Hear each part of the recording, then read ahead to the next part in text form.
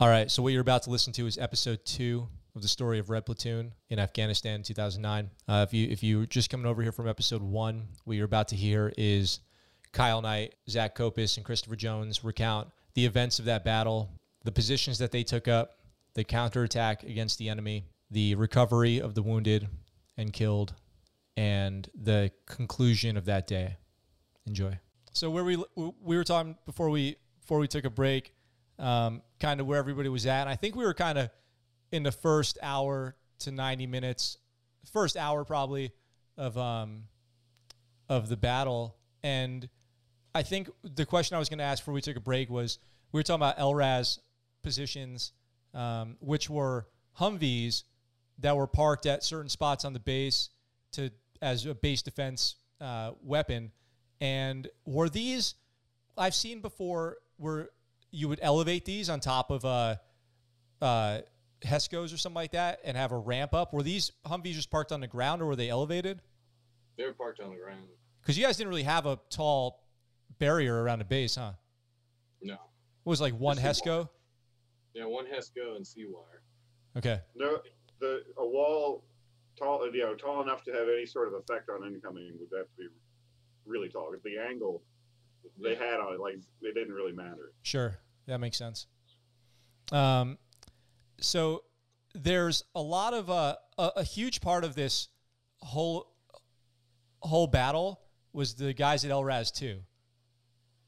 So what was your situational awareness out there of what was going on with LRAS 2? Pretty much thought they were all dead. Yeah. The last I heard is, Hart was on the radio, and he said, "There's an RPG aimed right at me," and then we heard the rocket go off, and that was the last I heard of anyone out there. So, I mean, I think the assumption of everyone was that they were all dead. Yeah. When they first went, I mean, they barely made it, and then when the resupply came, I mean, they turned around immediately. It was impossible. It was just impossible to get anybody over there, really. I'm amazed they made it that far, honest. And I guess, what was your guys' situational awareness throughout the day? Did you have where you were? How isolated was each element as far as what you knew?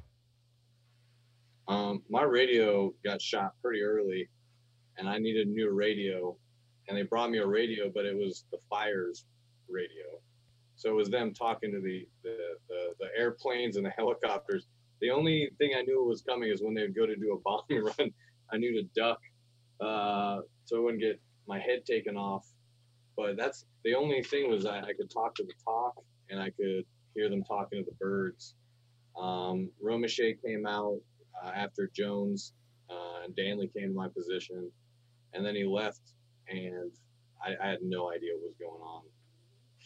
Just rode. The last thing, he's like, "Hold it down, brother," and then I didn't see anyone for hours. And an hour into it, who had already been wounded and killed? Thompson got killed pretty much immediately. Kirk went down in the first 5 or 6 minutes. The building I was against was the barracks, and 3rd platoon, if you weren't on guard, you were the kind of support element where you'd come and bring ammo and stuff. And Scusa was the first one out of the building, and before I could even say anything, they had shot him right beside me, and then they shot Prunk too, and he had to crawl back into the building. They couldn't even get out, but that first couple minutes, just because they had us so pinned down, they were able to get some of us pretty quickly. And then after the initial, there was a period of just fighting, and everyone was basically strong-holding something. Yeah. Okay. Just trying to corner up, because like Jones said, it was impossible. You couldn't get out there. And so the best thing you could do is just try to hold it down. In another position was Larson, Carter, Gallegos, Mace, and Martin, right? Mm-hmm. At a LRAS 2. And they were out there for a while on their own. Kyle and Jones, did you guys ever see those guys at all during the day until after they had already, until the end, basically when they had gone to rescue Mace? I think I saw Larson by the end of the day. And I was like, hey, glad you're alive, dude.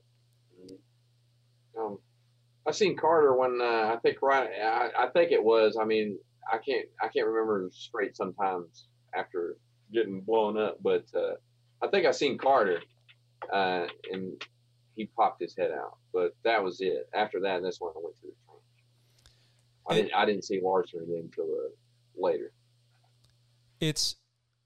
I'm trying to help people understand, basically, and understand myself, how so few of you guys managed to fight so hard with against overwhelming odds without really being able to even understand where each other were. So I'm just like, it's unreal. It's like, it's unbelievable, and unimaginable for me to think kind of what you guys were each doing during the day. I think that's what I'm trying to understand. It's like, I think a big part of it was I knew everyone in my platoon would fight until they couldn't fight anymore. And I didn't know where they were. I didn't know what they were doing, but I knew that they're going to be doing it with all their heart. And I mean, when Jones left, I was like, I thought he was dead, and then he's right back in the battle. So there was nobody quit, nobody stopped fighting, nobody said, it's over, we're done. You may not know who was behind you, so you were just going to fight as hard as you could. And so even though we weren't even aware of who was even alive, we could have been the last one. No one was planning their escape. It was heels in the ground. Let's fight till we can't fight anymore.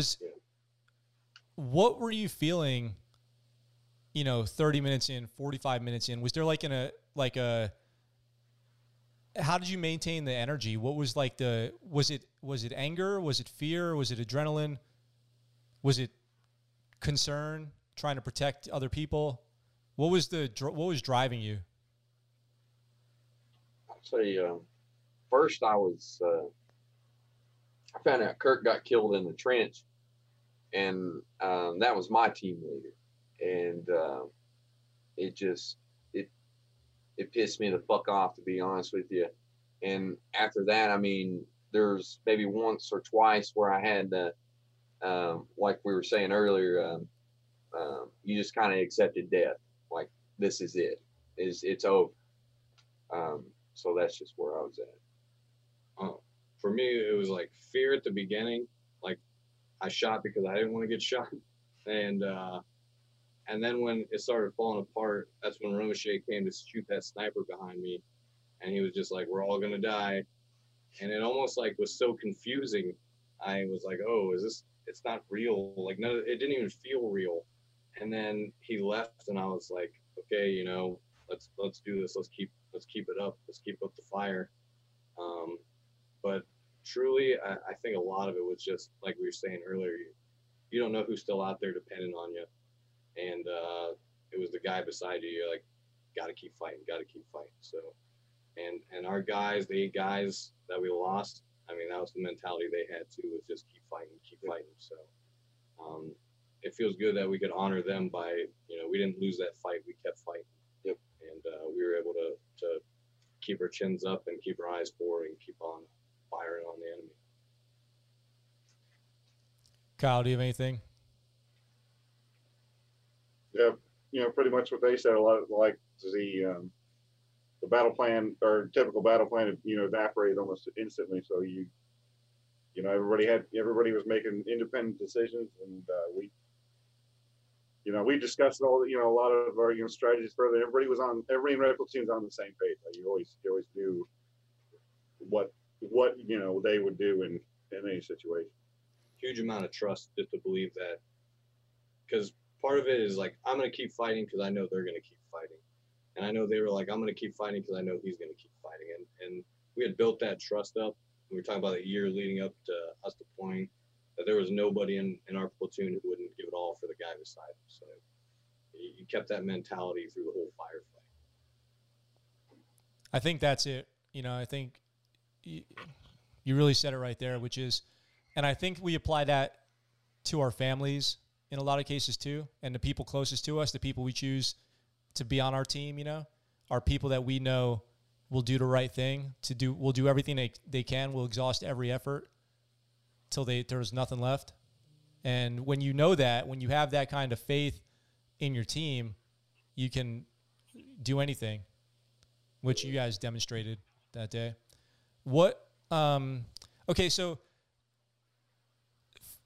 at some point at LRAS 2, they had made a break for it to try to get out. None of you guys saw what happened, right? Mm.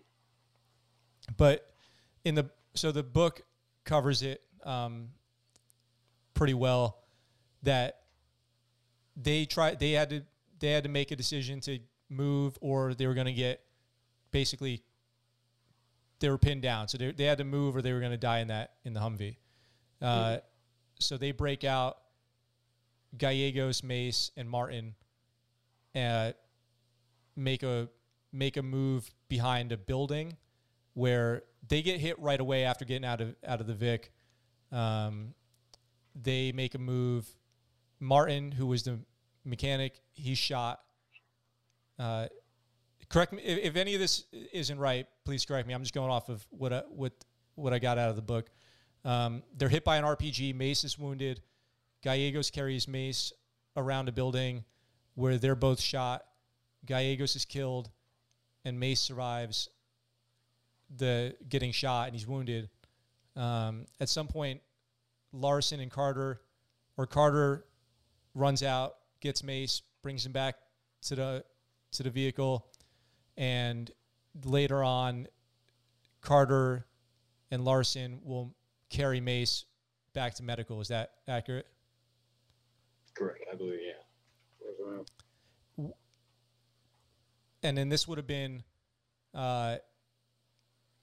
when you guys were getting ready to, when Lieutenant Bunderman would have ordered Alamo. Is that around the same time?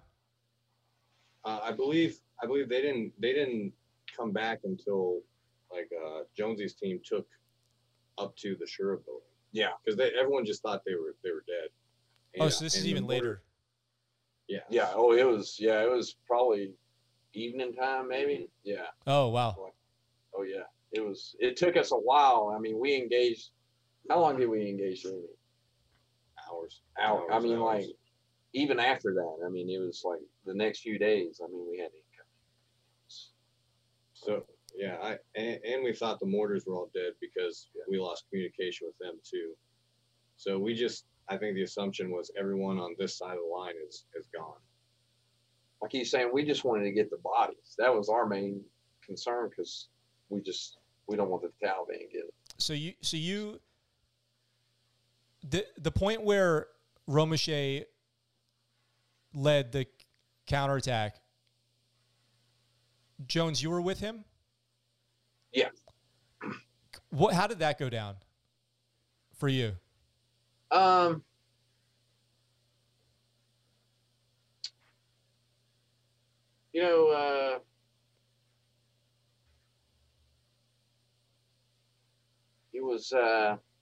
It was just one of those moments where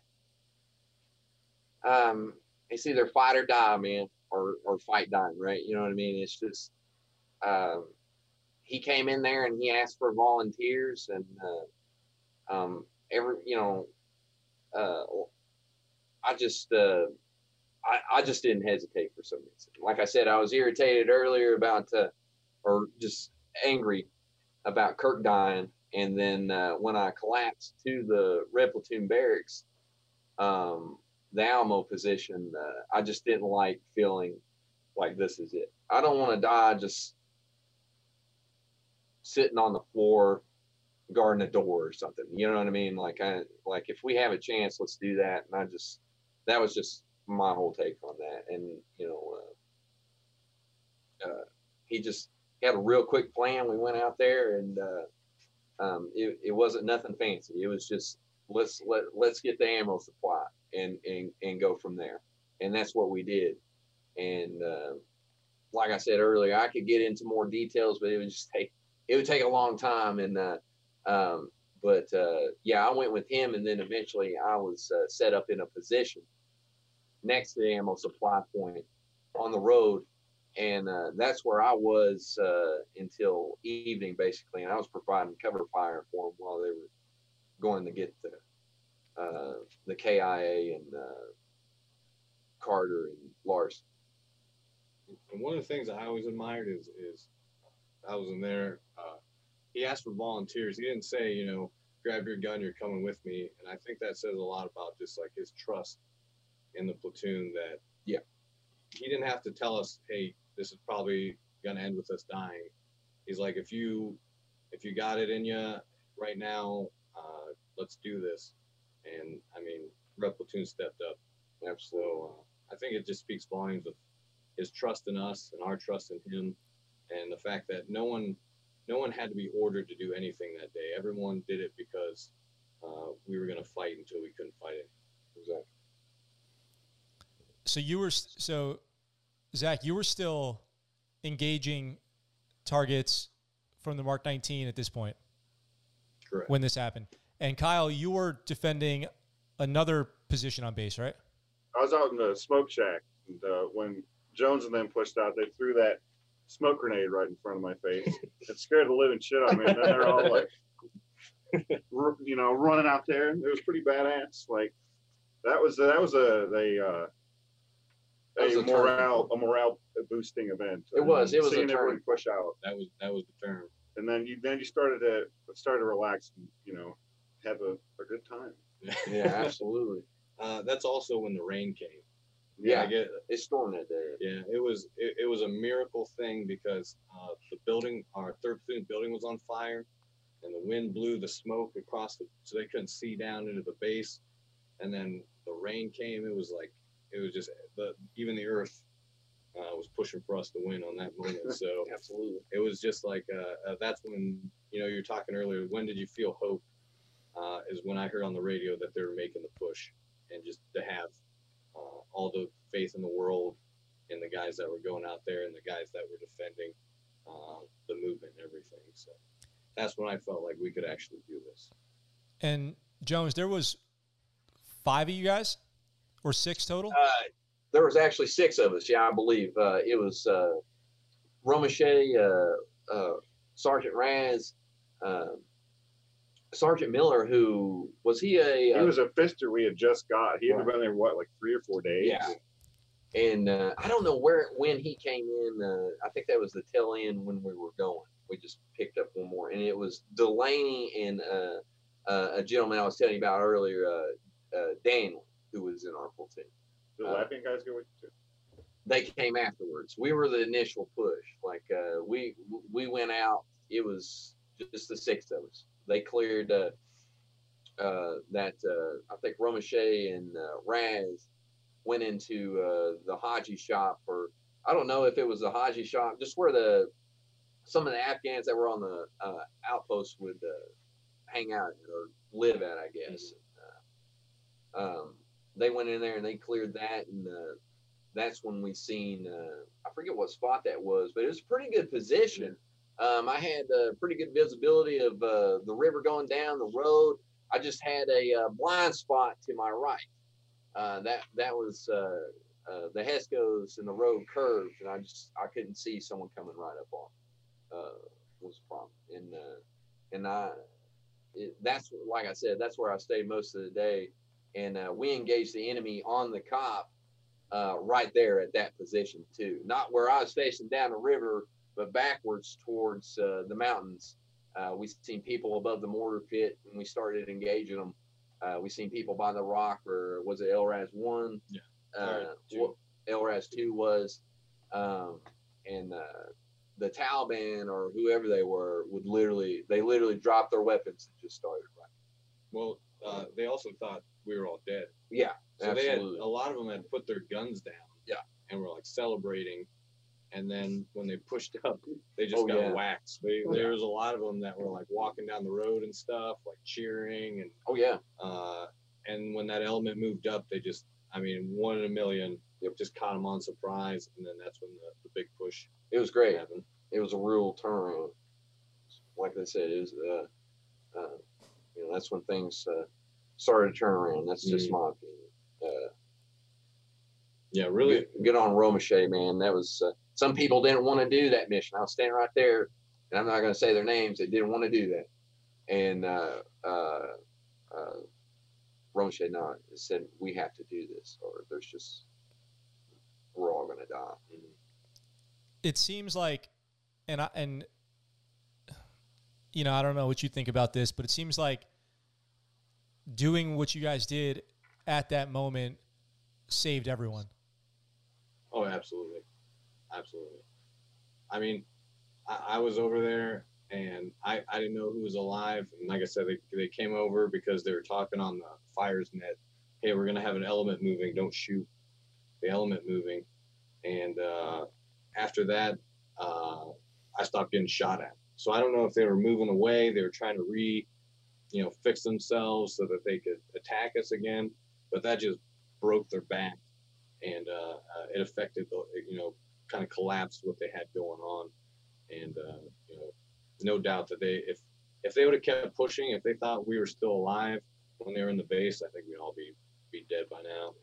Some of them did come to the corner of you seen them, did Unite Red Platoon Barracks, or who was out there when do you remember that when they came around? That was certain days when he's like Charlie in the wire, and he goes to shoot and the gun's on safe. Yeah, and that's when Sergeant Stain, who another guy I want to give a shout out to is Sergeant Stanley, just hustled his ass that day. I mean, like multiple times came up to me. It was like, dude, what do you need? Just when I was at that position when we started pushing back. Yeah, Stan and Avalos pretty much fed me an endless supply of Gatorade, cigarettes, and ammunition. Yeah. I was pushing out back toward the chow hall. Cigarettes started being like, man, where are they at, man? I smoked 3 packs of cigarettes. Romachet gave me a pack of Camel Lights. It was great. I don't smoke now, but I wonder. I have a question, Jones, for you, which is, when you guys went on that counterattack, what do you think, from your perspective, was the competency level of the enemy? What I mean is, were these guys trained? Were these guys local, farmers? Were they spray and pray? Did they understand their weapon systems, tactics? No.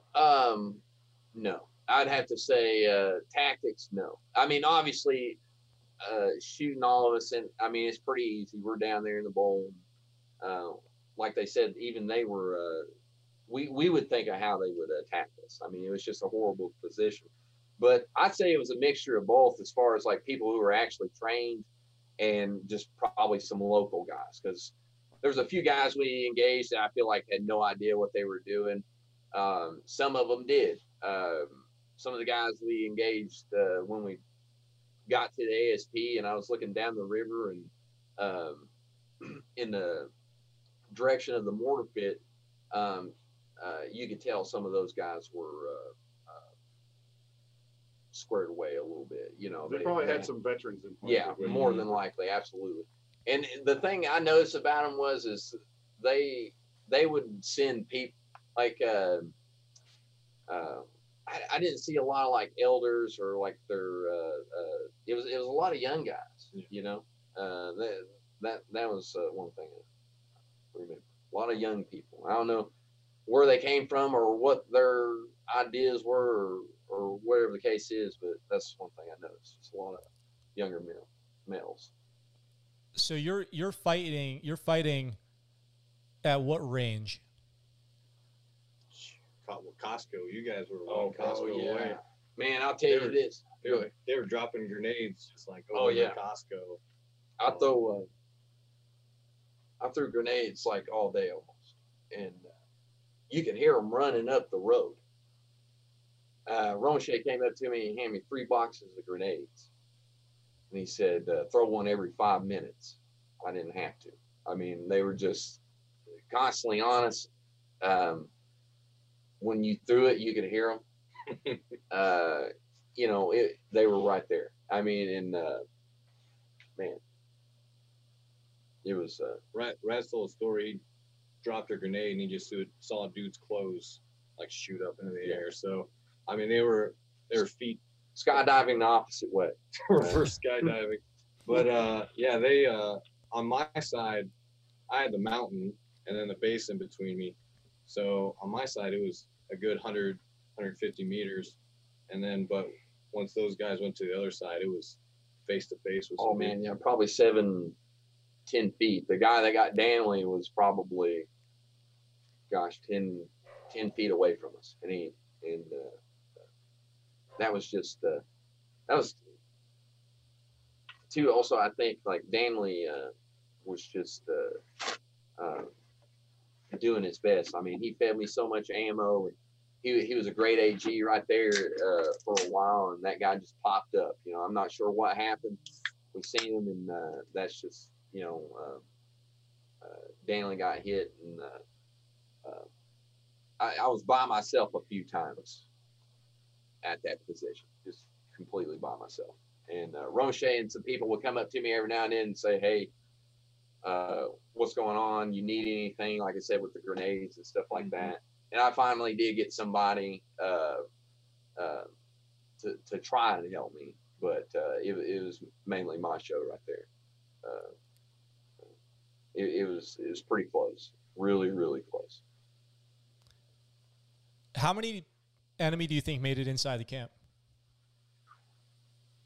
It's tough to tell because a lot of them took off. Oh, absolutely. I mean, I know off the top of my head, I had 7 people. I mean, if I sat here and thought about it a little more, maybe there was at least that many bodies. Yeah, oh yeah, absolutely. 7 bodies that we still had on the base. And like I said, when we pushed around, they were like, "Holy shit, they're still alive!" Mm-hmm. I think we surprised them. At the point where you guys did that, was there air at that? Would you guys have air at that point? Yeah. Well, the first 2 birds that came got shot, and they had to go back, right? Yeah. So we had 2 helicopters come, and I think they got hit, so we had to wait. Then we got fixed wing, and fixed wing was just dropping JDAMs left and right. Yeah, a couple Strike Eagles, couple A10s, and it's always nice to see an A10. Yeah, sure, right. Sure. And they were dropping from the OP. They were dropping mortars. Then they drop a mortar inside the base. Yeah. And we were calling for mortars inside our own base. But we talked earlier about the Bo Bergdahl thing, and one of the things they told us is we didn't have as much air support for you guys because they were looking for Bo Bergdahl. Yeah, thanks. Yeah, thanks, Bo Bergdahl. Thanks, bro. So it all comes around. I mean, when we were over there, we actually looked for him too. Yeah, we did. I remember those missions. Yeah, we were setting up checkpoints to try to find him. So you won't find a Bo Bergdahl fan around these parts. I remember they explained it to me. They were like, he left. I was like, you mean like he went outside the wire like he wanted to? They're like, yeah. I was like, man, I got a dummy. Why would you do that? I don't know if you want to put that in there, but that was just my take on it. It was just was insane. I don't think there's too many Bo Bergdahl fans out there anywhere. Yeah. No. But the air support we did have, man, there was like nothing more. Like you were talking about those like pick you up moments when you could see him just come down, you hear that A-10 blow up a mountainside, and then when we got the Apaches to come back, and they were just lighting up their mule, it was like, okay, I think we had a B-1 Lancer too drop its whole payload. That was pretty fun. Almost killed Kyle Knight. Yeah, I think they actually said it should have killed at least one of us. Yeah. Danger close, wasn't it? No, it was within like 600 meters. What was that? The 2,000 pounder? I think how much kind of B1 Lancer hold? It was 2,000 pounders, but it dropped them all into Oh, the village jeez. right outside the What's wire. it called? Winchester. They Winchestered the bomber. We were cylinders when everything just starts, burst and blow everything up. Wow. But that air support was on point. They say Winchester when that happened. I don't know if they said it. Broken arrow. Broken arrow. Well, yeah, in the book they talk about you guys were broken. Clint Romachet talks about that you guys were broken arrow, but didn't know the word. Yeah. He's like, that movie, the Christian Slater movie. That's what we are right now. I think it's John Travolta. Yeah, that's like John Travolta. Give me John Travolta. Yeah, definitely air support was like money when they came back. And Jones and I were just talking about the Apache. The casings were falling off the Apache. Oh, yeah. And just raining down on top of you. Yep. So that was a huge turning point too, is when we finally could take the air back. One thing that surprises me, I guess, somebody was acknowledging how bad it was and the casualties. Somebody was looking out for you guys that day, because the fact that everyone who was killed, I'm trying to think how I want to say this. No one who wasn't killed sustained any catastrophic injuries, it seems like. So is Danley. Yeah. What was his injuries? He got shot in the arm right next to me. That guy got him, and he just I don't know the extent of what happened to him, but yeah, I would say though, everyone recovered. Anyone who was injured, aside from those, was able to recover. I think that's pretty miraculous. Especially, what was the base that lost 9 guys? Well, not. They had a much better position. They had less people attacking. Like, if you just did the math, you'd think that we should have lost about 3-4 times the guy, if not everybody, of what we actually lost. And then everyone who was able to walk out, we all, were able to walk ourselves on the helicopters and get out. The last helicopter, by the way. The last helicopter. You want to tell them the time frame they gave us? Yeah. At the end. So as the day goes on, and you guys are getting air, and you're starting to win.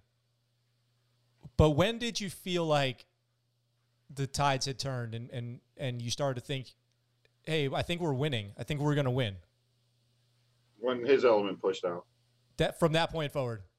But as far as I was concerned, I could hear them just kicking their asses out there. Because you started hearing more outgoing than incoming. You know what I mean? Yeah.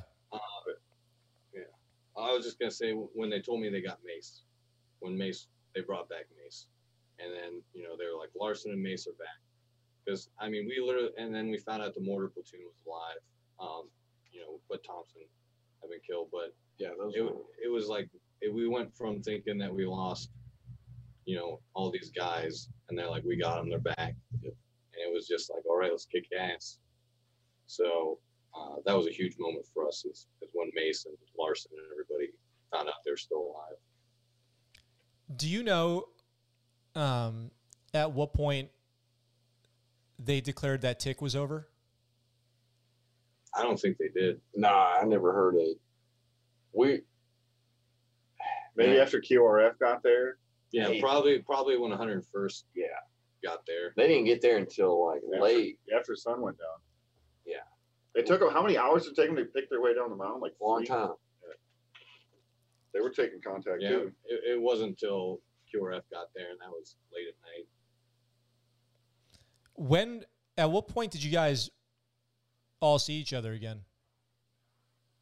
That night when they finally took over our fighting positions, and they actually let you go off, and we still pulled ECP guard overnight.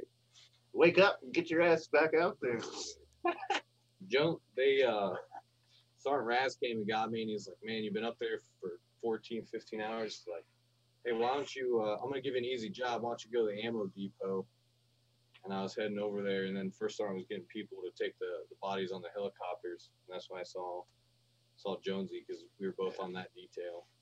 And then I didn't see Knight until when we got back to the barracks that night. Yeah, I didn't see you. You were still in that position until QRF got there. Yeah, we had pushed out to the chow hall and laid down C-wire. And I could watch. I had, I think at some point, I got a hold of a thermal optic 240 and watched him come down. Whole cop's on fire. We could see each other like plain as day. I remember the colonel. We were. I for whatever reason, right before I finally, got to tech, quit and go back to the barracks. I was back at in the ditch, and the colonel had flown in on the helicopter, and he was like looking out over the base. You could see like the flames reflecting in his glasses. He's like, oh. And I looked at him. I just like waved, and I made my like helmet bounce back and forth, like, "Hey, sir." He waved back at you, dude. That was, yeah, he was like, and then us turned around.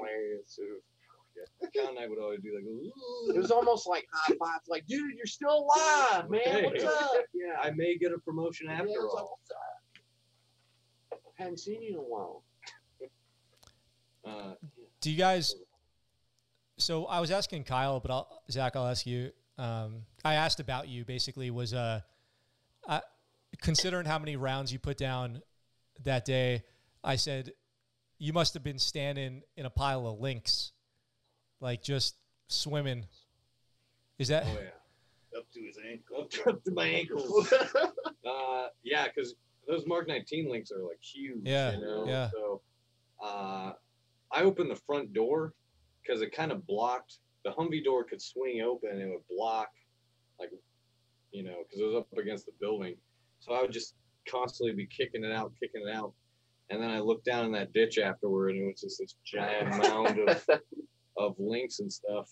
Just shells everywhere. It was. Dude, tell them when it's starting to stand, saved your life, bro. So I don't even know why I did it, because those trucks like couldn't drive. They were like, they've been sitting for like 6 years. Yes, 3 years. 3 years. The truck never moved. Sergeant Stanley just walked over. He's like, hey, I want you to be able to like see something. Or he didn't really even give me a good example. So he hops in this truck that hasn't been started in like years, and he's just like laying down the gas, and all this smoke's popping up. And I was like, man, I don't think it's gonna move. It popped forward like 6-7 feet and then died. And I was like, okay, Sergeant Stanley, well, what do you want me to do? And right when I was talking to him, a B-10 rocket ripped through where I was, because against the building we had sandbags to get a little extra cover, and it blew all the sandbags apart. It would have ripped my head off. It was probably like 8 seconds from when he moved the truck to when he stopped it. Holy shit. Yeah. Sergeant Stanley's a good guy, man. And then I looked down. Sergeant Stanley, he didn't show like any emotion except for anger. And I was like, Sergeant Stan, you saved my life. I didn't even know what to say. And he literally just turned the truck off. He's like, no, I didn't. He got out of the truck and left. Oh my God. That's well, I'm just assuming that all of you guys probably had that happen over and over, instances like that happen over and over again that day. It got boring. We were laughing in certain. I mean, like it was horrible. It was like I said, it was chaos. But if that's your job and that's what you like doing, man, that was. I mean, it was crazy. Like he said when he was talking about Raz doing making that guy go reverse skydiving. I mean, in the middle of combat, just dying laughing. I mean, just horse laughed. And it's just sometimes, I mean, things just aren't as funny, I really think, because I was talking about Romache when he came over, and he had like a bad bandage. It was like the worst job I've ever seen. Yeah. His blood, and he's just smiled at me. He's like, "We're all gonna die." Yeah. And blood in his teeth and shit. And I was like, "What is going on in that noodle of yours, man?" He's like, "Well, keep it up. Probably not gonna matter." Yeah. And he left. Yeah, he told me one time, "Not looking good, dude." It's like, yeah, I figured that. We're all going to die. I always thought of it, when you have a little kid and he falls, and depending on how the parent reacts, like I think the mindset of the NCOs were like, if I don't like show fear or anything, everyone will be okay with it. And I think that's what they did. They just held their shit together long enough for us to keep doing what we were doing. Did it, as far as that goes, did it kind of spike throughout the day, moments of fear and calm? Did it ever did it ever go in waves where you would find yourself kind of like, like Kyle, you said, like it got boring, like you kind of almost become comfortable in that situation for a second, and then it hits you again, like, holy shit, what the fuck is going on? I just kind of was in another world. Eventually, at the point where you just can't ride that roller coaster for that long. Plus your adrenaline starts to wear off. Yeah, you get all sleepy, and it's like most of us were out in t-shirts because we were just about to go to bed or whatever. So and then it starts raining. It just got real cold. I didn't have that moment for a while. It was running again for me a lot. I was Mr. Rambo. I was just all over the place, man. I think my low is when Stanley came to my truck and he's like, "Hey, we lost Kirk," and I think at that point we had lost 4 guys that we knew of, and he's like, "I just wanted you to know, we got to keep it up," and then he left, and I was like, "Fuck," and then Raz came, and he's like, "Keep it up, we're winning." I was like, okay, I'm back in it, So definitely when you find out we lost another guy, like brought you down, but we always give that credit to our NCOs just to be able to snap us back into it and give us the spark we need to get back into the fight. So at the end of this, did you guys have an EKA count?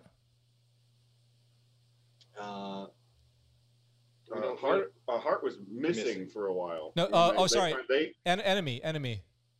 Oh no! I always tell this story. The next morning, where Jones was, there was a small like knoll, and it was like bright green. It was on the other side of the river, and I remember I went out there and I looked at that knoll, and there was probably 30 dead bodies just laying on this knoll, and then bodies, you could look up in the hills and you see some parts of people. In the base, we had probably like 7, 8 bodies lying around. I mean, they were literally scattered. Oh yeah, absolutely. Everywhere. We had to search them and see if we could find intel. And one dude just had berries in his pocket. Yeah. How big was the stack of weapons we captured? Like, oh, dude. And they had some pretty fancy gear. Like some exotic stuff like bullpup AKs and stuff like that. But yeah, I don't think there was any idea for us to tell even a number. They were everywhere. It was truly like nothing I've ever. You talk about killing fields in places where there's just bodies everywhere. Mm-hmm. That's like the best way to describe it. Is just like they were everywhere, littered about. Yeah, you had like the most devastating weapon. I mean, this guy sure just obliterated him, dude. I'd turn around, I'd see, I'd be like, "Oh, who is that?" Doesn't matter anymore. They don't exist. I mean, it's that Mark 19 is pretty devastating when it works, right? Mm-hmm. If you don't break it. How did you keep that thing running?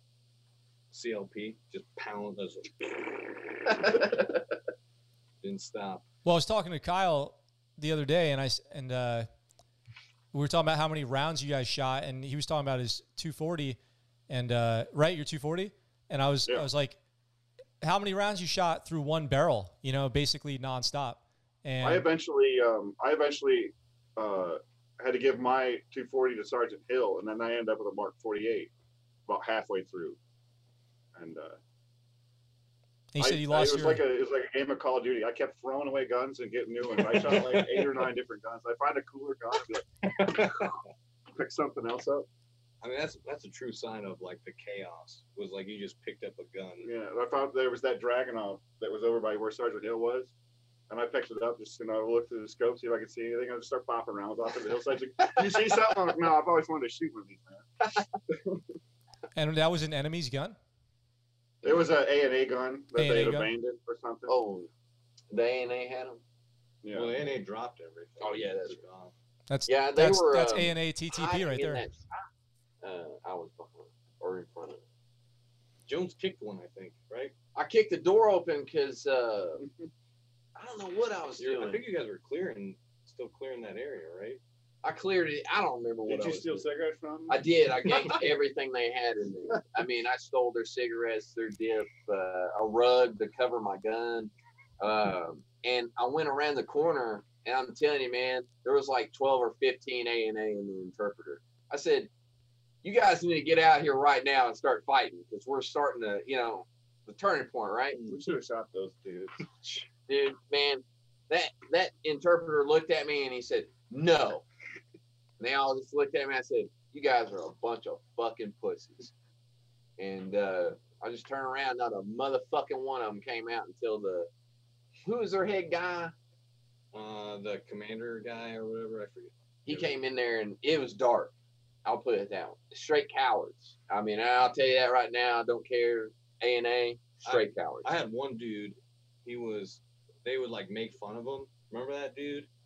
And they would like the other A&A would pick on this dude. And on October 3rd, this dude grabbed whatever the 240 equivalent of the A&A machine gun is. PCAM. And he just hung out with me and then would disappear and come back with like a fire extinguisher. I think he thought it was a weapon of some sort. And then he would like disappear and come back again. And that was the one A&A guy that stayed and fought. Yeah. And when we got back to Bostic, that dude got promoted to like first sergeant. He was walking around with like a beret and stuff. I remember that guy. Yeah, he was awesome. He went to PK, right? No, he was at Bostic. Every time he'd see me, he'd be like, and I'd be like, "Thanks, bud. You're cool. You're all right." The A&A is fucking horrible. So yeah, they were garbage. Yeah. When it kicked off and they were fleeing, the Latvian dude kept saying, he was yelling, and they have like an Arnold Schwarzenegger accent, and the dude looks like Arnold Schwarzenegger, but he was like, "This is your country, stay and fight," and they were running past him, like, "Stay and fight, this is your country," and that's when I was like, "Oh no, I'm dead for sure." They're hard asses, bro. They eventually came around the corner with us, and man, they were just, one of us looked at him and were like, "Hey, you got a grenade launcher on that thing, don't you?" He said, "Of course." And then he shoots that thing, man, just whacks this dude. Drilled him. Dude, man. Didn't the grenade physically hit him? Dude, like at his feet, son. Like blew him. I mean, that was a guy with his legs. He was when we found the body, he was in a turtle ditch and he was sitting on his own head because the bottom of him had been blown off and it was like laying on top of him. I was like, that dude's sitting on his own head. I was like, check this out, guys. Man, that was awesome. What was the bigger one? Lucky. He was a hard ass, and that Martin guy was too. And they stood right there and fought right with us, man. Yeah, the Latvians were awesome. Good guys. Good.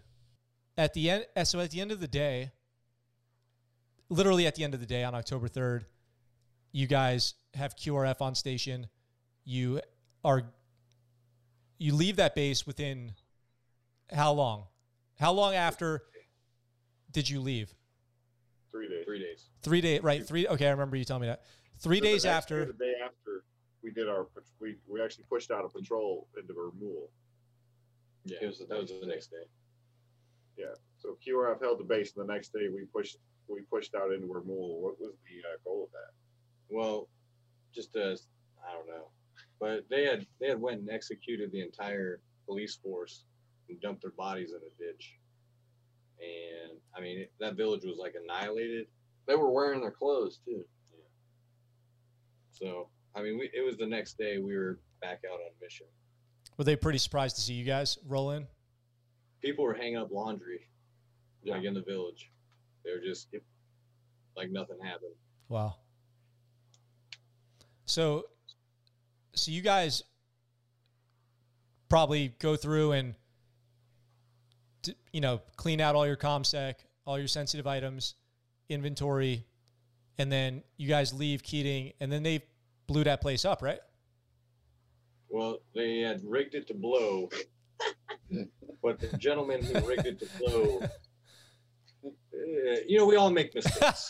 Well, we all have those times, I was supposed to bring the folder. I forgot the folder in my car. I got to run back. So it was on a timed charge, and he lit the charge, and then it didn't blow up. So they the guy in the helicopter's like, all right, guys, get ready for a show, and there's like, nah.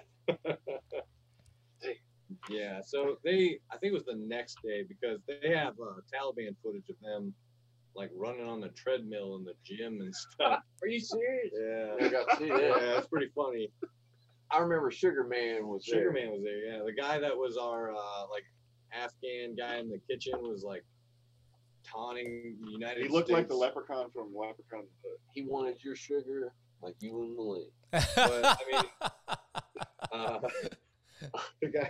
Yeah, I mean, you get the nickname Sugar Man because you love sugar. Yeah. So I think it was the next day they sent the B-10s and blew it. Yeah, I think it was one day after. So they rigged it to blow. Things happen, and then so they had a day where the Taliban was kind of taking pictures with some like of our stuff and everything, and then they blew it up. After we spent literally hours moving all the 120 millimeter mortars from the mortar pit to this building that we were going to blow up. That was whoopsie. Did so you guys go back to Fob Bostic after leaving Keating, and you guys finish another 8 months of deployment, and you guys go and do missions and QRF and everything. Did other soldiers treat you guys differently after that? they all hated us. They all hated us. They would try to they try to spread rumors like I heard you guys didn't do good guard. Like we were guys, sleeping. Yeah, they was were one of them. The only reason they on got guard. on base because you guys were sleeping. And I mean, it was weird, man. Like people were like disrespectful. You think that as soldiers we'd be like, oh man, I'm so happy you guys made it. But they were talking shit and like everything else. Oh yeah. Oh, it was awesome. You know it's them because they don't have any clothes. Yeah. So we got back. I think one of the questions we were talking about was like, how did you feel like rock stars when you got back? You survived this battle. I think they treated us worse because we got back. Oh, fuck, dude. Wow. Wow. Yeah, it was weird. And then they built brand new barracks, and we thought we were gonna get them, and they gave them to another troop. And our barracks were beside the 155. So whenever the 155 would shoot, it'd blow our doors open in like the middle of the night. It was awful. It got to the point where you could literally sleep through an artillery barrage. Yeah. So if you're listening, 155s are artillery rounds, like giant cannon rounds, and you've probably seen videos online of them where the guys stand around and they fire it, and everyone turns and covers their ears, kind of like after when you lay a mortar, but then you see like the ground shake and dust pop up, and that's a 155. If I'm not mistaken, correct me if I'm wrong, the 155 at Fob Bostic had held, after Cop Keating, held the record for the longest continuous fire. I think it's like 92 rounds. Yeah, I heard that. And it, like, the barrel turned purple, and it's like in the Fort Sill Artillery. Was that birth control or the other one? I mean, literally, you want to talk about some hard asses. On the side of this thing, it said fucking birth control. Damn right, brother. It was great. It shook my nuts into shoelaces. How did you guys, when you were overseas, did you guys have a memorial? We did. It was rough. It was a rough one. Yeah. Captain Porter, who we all disliked heavily, he was flying. So he was our previous captain, and he was flying for the ceremony. And once again, not to name names, but certain people in our platoon were approaching and like, don't hit this guy. Yeah. Like people were trying to fight him. Like we kind of thought it was disrespectful that his lackadaisical attitude about things cost lives, and he was going to come out to the memorial. But yeah, we did the memorial. It was tough, but I thought it was the healing process, because like right after that, we had a little get together powwow thing, and then it was right back to action right after that. Rochet was he kept us together, man. Mm-hmm. Well, that's what I was actually just going to say, that it was he was your only platoon sergeant or he was your only senior NCO left, right? Him and Sergeant Stanley. Sergeant Stanley. Did they work to kind of shield you guys from some of the BS and all that? Or Oh, hell yeah. Oh, hell yeah. Yeah. I mean, Absolutely. we came back and, you know, you were kind of talking about it before, or maybe that was before. When you're out on that mountainside, you know, it's the blind spot of the Army out there, you know. You kind of develop attitudes and habits that are not conducive to the U.S. military. So when we came back, you know, we'd, you know, go out in our T-shirts, we'd walk around at night, and we'd always be I getting would wear yelled this at. hat. Yeah, we'd wear hats, and you know, we for 3-4 months of this deployment, we lived a certain way, and then snap your fingers, now you have to kind of go back to how it was in garrison, and they were always trying to get us in trouble, bust us, and all the NCOs, you know, basically stood between us and the higher ups. And I think honestly, the higher ups had some beef because they got in trouble for everything, and they kind of had this like bad spot for us. So Shit rolls downhill. shit rolls downhill, and those guys would stand in front of everybody. Larson, Raz, Stanley, and Romache. You know, those were our like senior NCOs, and they'd put up for you. You know, Absolutely. That's good. That's good to hear. I mean, you don't know it. You don't realize it until, at least in my experience, you don't realize it until later. But a good senior NCO, you don't realize how much work they do for you until later, until you look back on it, kind of. Because if they're doing their job, you would think they weren't doing anything, you know? Right. But in reality, they're taking good care of you, you know? My room in Keating, the wall got blown out, so I had a piece of plywood for a wall. And whenever they would discipline the NCOs, it'd be outside, like in front of our barracks. I mean, they were trying to fire Romache. They were trying to fire Kirk. They were trying to get, you know, they said your platoon's undisciplined. You guys They have sideburns. Your sideburns. They hated sideburns, and they were trying to always bust our NCOs for like letting us, what they in their eyes saw get away with stuff. But it was just them standing up, because we always talk about weaker NCO would just step to the side and be like, okay, I understand, you know, we won't go out on patrols to the top of the mountain. We won't do this. We'll do what you say. And they were just hard asses. They didn't care, and they followed through on everything they said they would. Okay, guys, that wraps up episode 2.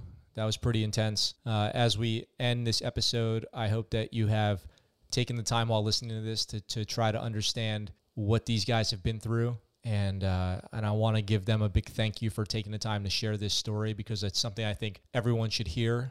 This is what the military spirit is. This is what the warrior spirit is. The story of teamwork, the story of love, the story of a band of brothers who fought so hard to defend that base, but really to defend one another. They fought to defend one another. And when they talk about it, it's obvious in their voices. And if you're watching the video on YouTube, it's obvious when you see the looks on their face when they start talking about their platoon and their teammates, that they are a band of brothers. Thanks for listening to episode 2. Check out episode 3 next, which is where we're going to talk about some of the emotional impacts of the battle and life post-2009, post-Army, including the award of the Medal of Honor to 2 of the soldiers that day, and remembering the fallen. Thank you very much.